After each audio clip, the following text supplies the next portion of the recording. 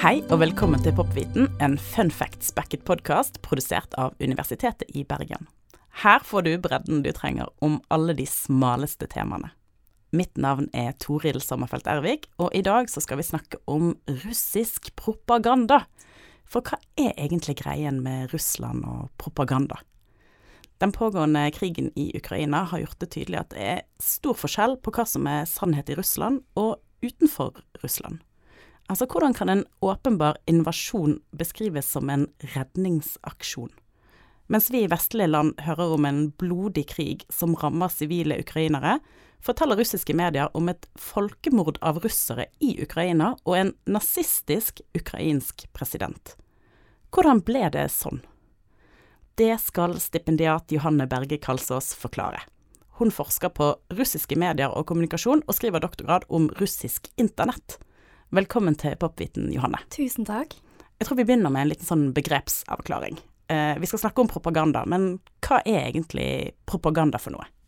Ordet propaganda kommer fra det latinske propagare, som betyr å spre eller å gro. Og opprinnelig så startet det med den katolske kirke. Etter reformasjonen så opprettet paven rett og slett en propagandaorganisasjon for å spre det som han og kirken mente var den eneste sanne troen. Det var misjonering, egentlig var propaganda i begynnelsen. Det var i begynnelsen, absolutt. Men i dag så forbinder vi propaganda med noe veldig negativt, sant? Manipulasjon og hjernevasking kanskje til og med. Og det var noe som virkelig oppstod etter verdenskrigene, etter første verdenskrig, når propaganda ble brukt for å legitimere angrep, vold, brutalitet. Det ble et politisk våpen. Det ble et politisk våpen. Og dette er jo noe som har hatt enorme konsekvenser for hvordan vi ser på propaganda i dag, fra å være et litt sånn nøytralt begrep som handler om å påvirke og få befolkningen til å tro på et eller annet, så har det på en måte blitt noe som vi ser for oss som noe sånn veldig mørkt og dystert. Men hva er det med akkurat Russland og propaganda? Er de bedre på det enn andre land? Ja, altså i første omgang tenker jeg det er viktig å si at i russisk sammenheng så har propaganda nettopp litt den åpnere betydningen som vi snakket om, sant? De synes ikke det er så negativt? Nei, det er ikke like negativt ladet. Ordbokdefinisjonen på russisk for propaganda er rett og slett å spre og på en måte forklare ideer, kunnskap, læring. Og i Russland så kan vi treffe på begreper som propaganda for sunn livsstil, eller propaganda for å ta vare på miljøet. Altså ting som vi forbinder med noe veldig bra, sant? Ting som handler om å spre gode holdninger og få oss til å endre adferden vår på en positiv måte.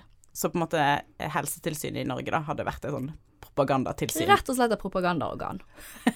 I den russiske virkeligheten? Altså det forholdet som russere har til myndighetene, det må jo være ganske annerledes da, hvis de på en måte tenker at det er hyggelig at de får litt propaganda derfra. Ja, det er veldig forskjellig, absolutt. I Russland så handler på en måte forholdet mellom myndighetene og befolkningen om at altså myndighetene gjennom historien har sett på kommunikasjon med folket som en sånn type enveiskjøring, sant? Det handler om å spre informasjon ovenifra og ned, heller å gå i noen sånn type dialog som vi kanskje tenker er typisk for et demokrati, sant? At myndighetene skal ha dialog med folket. At man rett og slett skal fortelle befolkningen det som maktapparatet tenker er nødvendig og viktig, og ikke noe mer enn det. Det er et viktig poeng. Men vi går litt tilbake. Altså, men hvorfor er det blitt sånn? Hvorfor er på en måte den relasjonen til myndighetene så annerledes i Russland?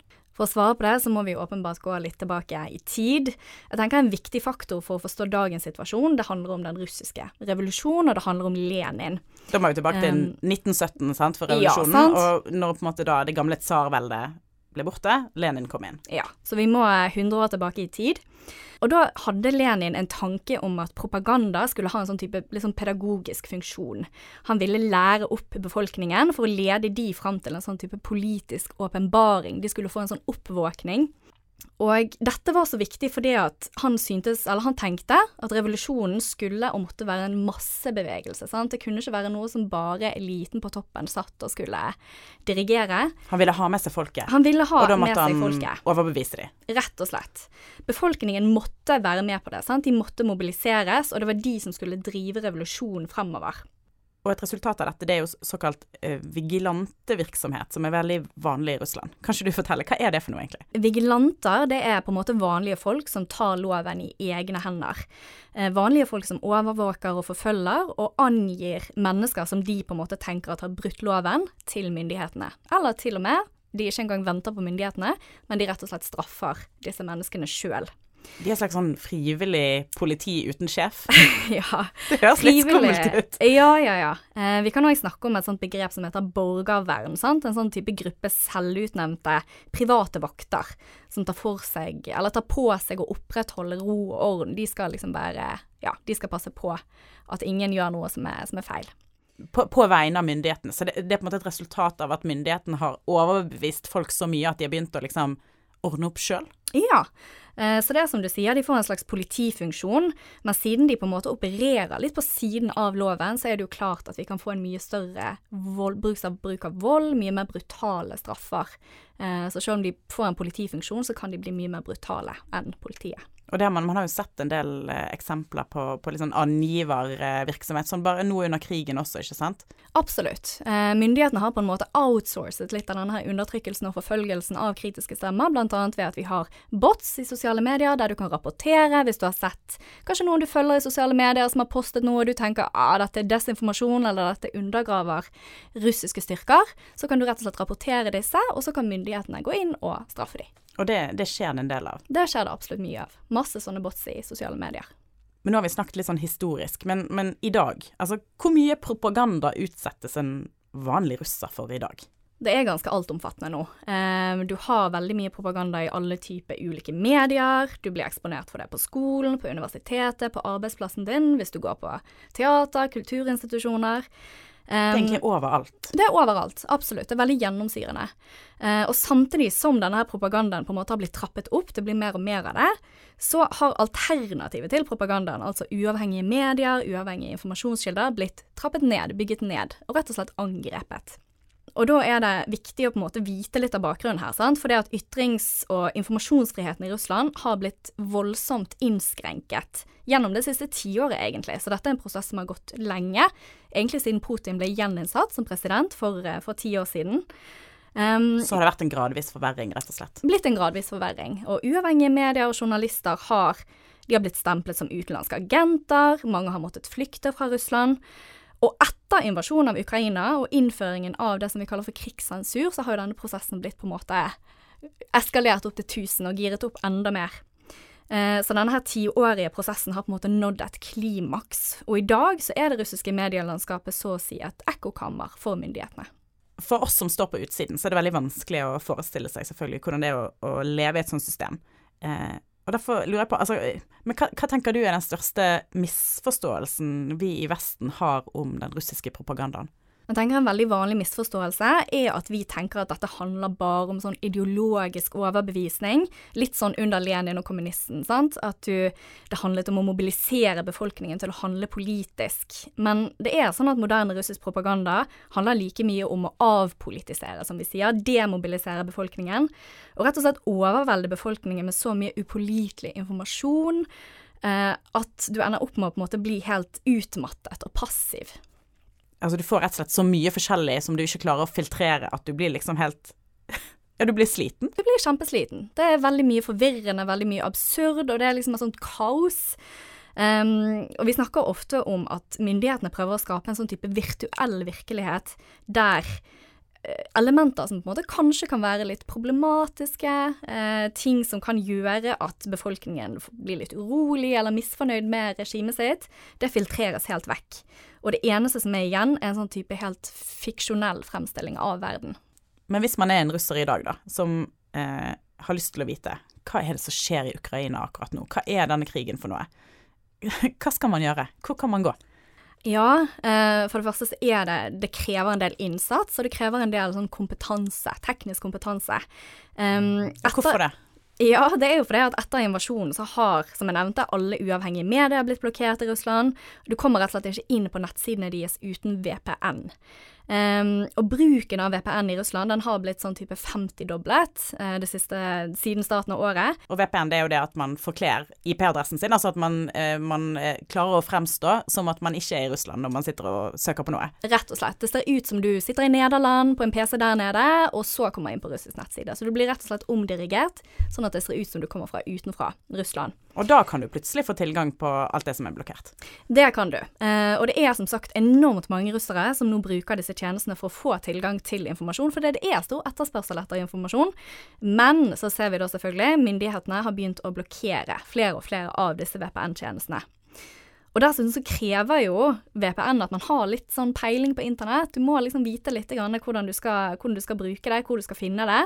Og også at du har internett. At du har internett over hodet, sant? Du nødt til å faktisk ha internett for å kunne bruke VPN. For hvordan situasjonen der? Hvor vanlig det å ha det? Russland et land med enorme digitale ulikheter, som vi sier. I mange deler av Russland, særlig de delene som mer grisgrendte, så tilgangen til internett veldig, veldig dårlig. Og da kanskje den eneste kilden til informasjon nettopp disse statskontrollerte, tradisjonelle mediene. Og der det propaganda. Ren propaganda. Ren propaganda. Men hva med sosiale medier da? Der også det et litt sånn dystert bilde. De fleste store internasjonale digitale plattformene som vi kjenner her i Norge, de nå utilgjengelige for russerne. Meta, som jo eier Facebook og Instagram, det erklært som en ekstremistisk organisasjon. Terrorister, rett og slett. Så det som igjen, det på en måte Russland sine egne plattformer. For eksempel den russiske klonen av Facebook, som heter Kontaktje, som veldig sånn tett kontrollert av myndighetene og underlagt sensur. Og så skal det også lanseres en russisk konkurrent til Instagram, som heter Rosgram. For Instagram, det var jo kjempestort. Kjempestort. Det var den aller mest populære internasjonale plattformen. Millioner av russiske brukere. Så det jo klart at det var noe som ble veldig, veldig upopulært, og da skjønner man, ok, her må vi inn med en erstatning. Her må vi ha en egen. De lager sin egen hjemmesnekrede. Ja. men så har jo de også, noe man har hørt mye om nå under krigen, jo Telegram. Ja, det har blitt veldig, veldig viktig. Det jo egentlig mest en sånn meldingstjeneste, men man kan abonnere på folk. Man kan abonnere på kanaler liksom som på YouTube, sant? Så da kan du følge ulike folk som du tenker, ok, her noen som jeg stoler på, eller noen som jeg ser at har masse informasjon, de har jeg lyst til å abonnere på. Men Telegram jo faktisk russisk. Telegram russisk, absolutt. Og har blitt på veldig mye i Ukraina også. Hvorfor har ikke de stengt ned det også? Ja, det jo det store spørsmålet. Jeg tror nok mye av grunnen til det handler om at for det første så det sånn at myndighetene i Russland faktisk kan kreve at sosiale nettverk og apper utleverer personinformasjon til brukerne. Så det betyr at hvis de ser at det noen brukere eller kanaler som kanskje sprer noen meldinger de ikke liker så godt, så kan de rett og slett be om å få den informasjonen, og så kan de straffeforfølge de. Så de har på en måte den sikkerhetsventilen der. Det litt risikabelt da å være for kritisk på Telegram egentlig. Absolutt. Det andre jo at Telegram og disse andre sosiale mediene en viktig kanal for myndighetene selv, sant? Så du kan bli minst like eksponert for pro-regimevennlig propaganda i disse digitale nettverkene som på TV eller i avisene. Men så det ganske litt sånn nesten morsom greie. Altså hvis man blir stemplet som, det du sa i sted, man blir ofte stemplet som utenlandsk agent. Det liksom det verste du kan bli stemplet som. Ja. Og da det sånn at man må på Telegram legge ut en sånn disclaimer før man skriver noen ting. Hva det for noe? Du må rett og slett skrive en lang sånn, ja, som du sier, disclaimer om at denne meldingen blir distribuert eller fremmet av en utenlandsk agent, og det må du på en måte ha på alle meldingene du legger ut, selv om det kanskje bare 2 setninger eller et bilde, så skal det være med på absolutt alle publikasjoner du legger ut. Men disse her som blitt stemplet som utenlandske agenter, for nå jo det i realiteten alle som kritisk. Alle som kritisk. Det har jo nesten blitt et lite sånn her sign of approval, sant? Ok, nå man med i gjengen, nå man virkelig anerkjent som at ok, vi agenter alle sammen. Ja, og de kan man på en måte stole litt mer på da. Ja. Litt sånn mot sin hensikt kanskje. Men vet vi noe om hva russere flest vet om krigen i dag? Jeg tenker det viktig å på en måte være litt forsiktig med det begrepet russere flest, for dette jo absolutt ikke en homogen gruppe. Russland verdens største land, det flerkulturelt, fleretnisk, og det enorme forskjeller mellom ulike grupper, sant? Og det handler ikke bare om hvor du bor i Russland, men det handler om hvor gammel du det handler om hva type sosial bakgrunn du har, hva kultur du del av. Og særlig som jeg nevnte litt tidligere om dette med internett, om du bor i et urban strøk eller et ikke-urban strøk. Absolutt, veldig viktig. En annen ting som gjør dette spørsmålet veldig vanskelig, at det så vanskelig å få pålitelige data, altså meningsmålinger. Når vi hører tall fra særlig for eksempel det russiske meningsmålingsbyrået, offisielle statlige man blir jo litt skeptisk med en gang. Ja, selvfølgelig blir man det. Men når man hører tall herfra om at nesten 80% av russere støtter denne her såkalte spesialoperasjonen, så høres det jo kanskje helt vanvittig ut for oss, sant? Hvordan kan så mange støtte dette? Men det er sånn at veldig mange uavhengige meningsmålere rapporterer om at folk rett og slett ikke vil snakke om krigen. De er så redd for å si noe feil. Hvis ikke de støtter krigen, så vil de rett og slett ikke snakke om det. Og det betyr jo selvfølgelig at det utvalget som faktisk deltar i disse her spørreundersøkelsene, det er veldig, veldig skjevt. Og vi er nødt til å ta det med en veldig stor klype salt. Men så er det jo også et litt sånn generasjonsskille der i, på en måte, i om man støtter Putin og regimet eller ikke, sant? Fordi det er noe med de som er litt eldre, de pleier å støtte Putin. Ja, det er helt sant det du sier. Og det finnes, altså Putin har stor støtte, det er viktig å ikke liksom skygge over det. Men hvorfor det? Ja, det er jo fordi at han har blitt et sånt voldsomt symbol på stabilitet. Særlig etter det som var et sånt ekstremt ustabilt og veldig traumatisk 90-tall i Russland. Etter Sovjetunionens fall, rett og slett. Etter Sovjetunionens fall, når man liksom hadde dette møtet med demokratiet, som mange kanskje var voldsomt, altså de gledet seg til, sant? Det var masse optimisme og positivitet. Men det ble voldsomt sånn desillusjonerende, for det at landet gikk inn i en enorm økonomisk krise, levestandarden til folk kollapset, og kriminalitet og korrupsjon og sånn fullstendig lovløshet herjet. Så det er klart da at når Putin kom til makten, når man fikk en annen situasjon, så ble det for mange det ble liksom en helt ny hverdag, og noe som man så på som veldig positivt. Så man stoler på en måte på han etter det? Ja, eller i alle fall har man en oppfatning av at denne her sterke mannen, da, som vi gjerne kaller det, han er et så mye bedre alternativ, sant? Enn det fæle demokratiet. Det fæle demokratiet. Så man har nok en sånn frykt for at alternativen til en autoritær leder, det er en sånn samfunnskollaps som vi så når demokratiet på en måte fikk sin spede begynnelse på 90-tallet. De er litt klok av skade. Klok av skade.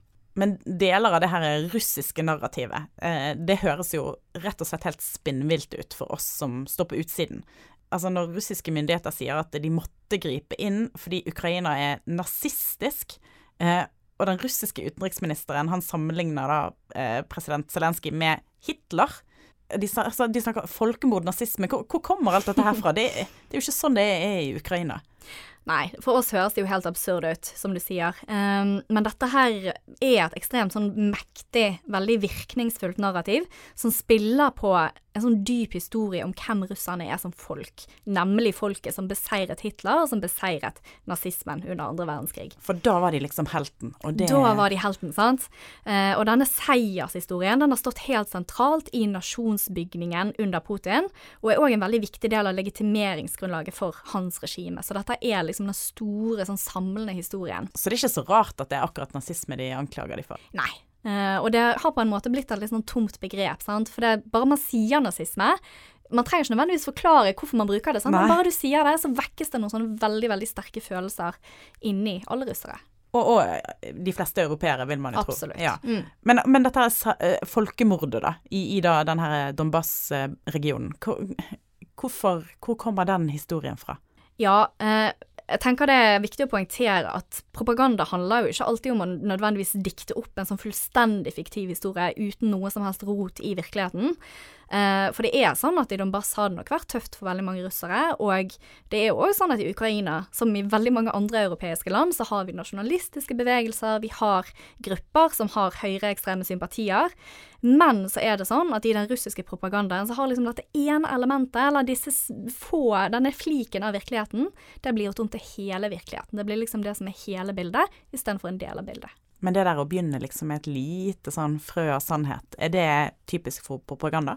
Man kan nok kanskje si det, ja. Jeg tror vi er mange. Det er kanskje også en vanlig misforståelse om propaganda og desinformasjon, at vi tenker at dette er løgn, dette er tatt helt ut av virkeligheten.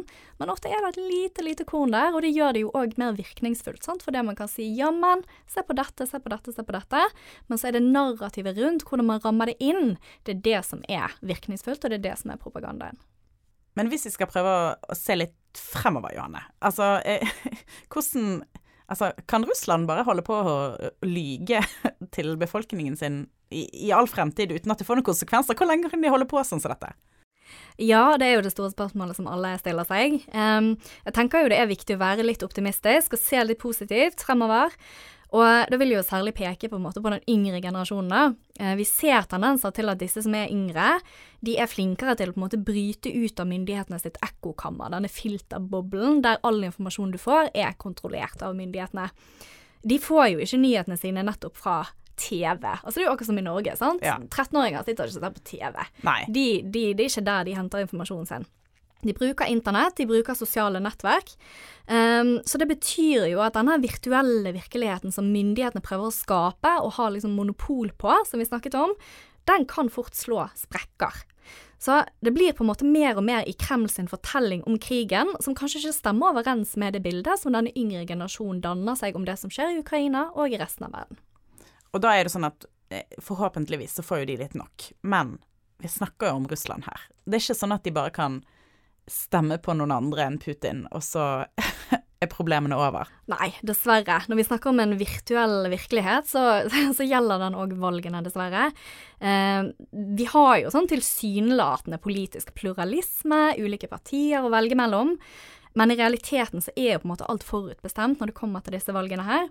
Ja, det ikke noe reelt demokrati. Nei, så det vanskelig å se for seg at veien ut av den situasjonen her på en måte gjennom valginstitusjonen, sånn som det fungerer hos oss. Så i dagens Russland så det nok, sånn som jeg ser det, og mange ser det, rett og slett folk må ut i gatene, vi må ha en masse bevegelse. Denne her vigilante virksomheten må vekk, og vi må ha folket som selv sier at ok, nå det nok. Men det jo ganske risikabelt. Det veldig risikabelt. Det det absolutt, og det har en høy kostnad.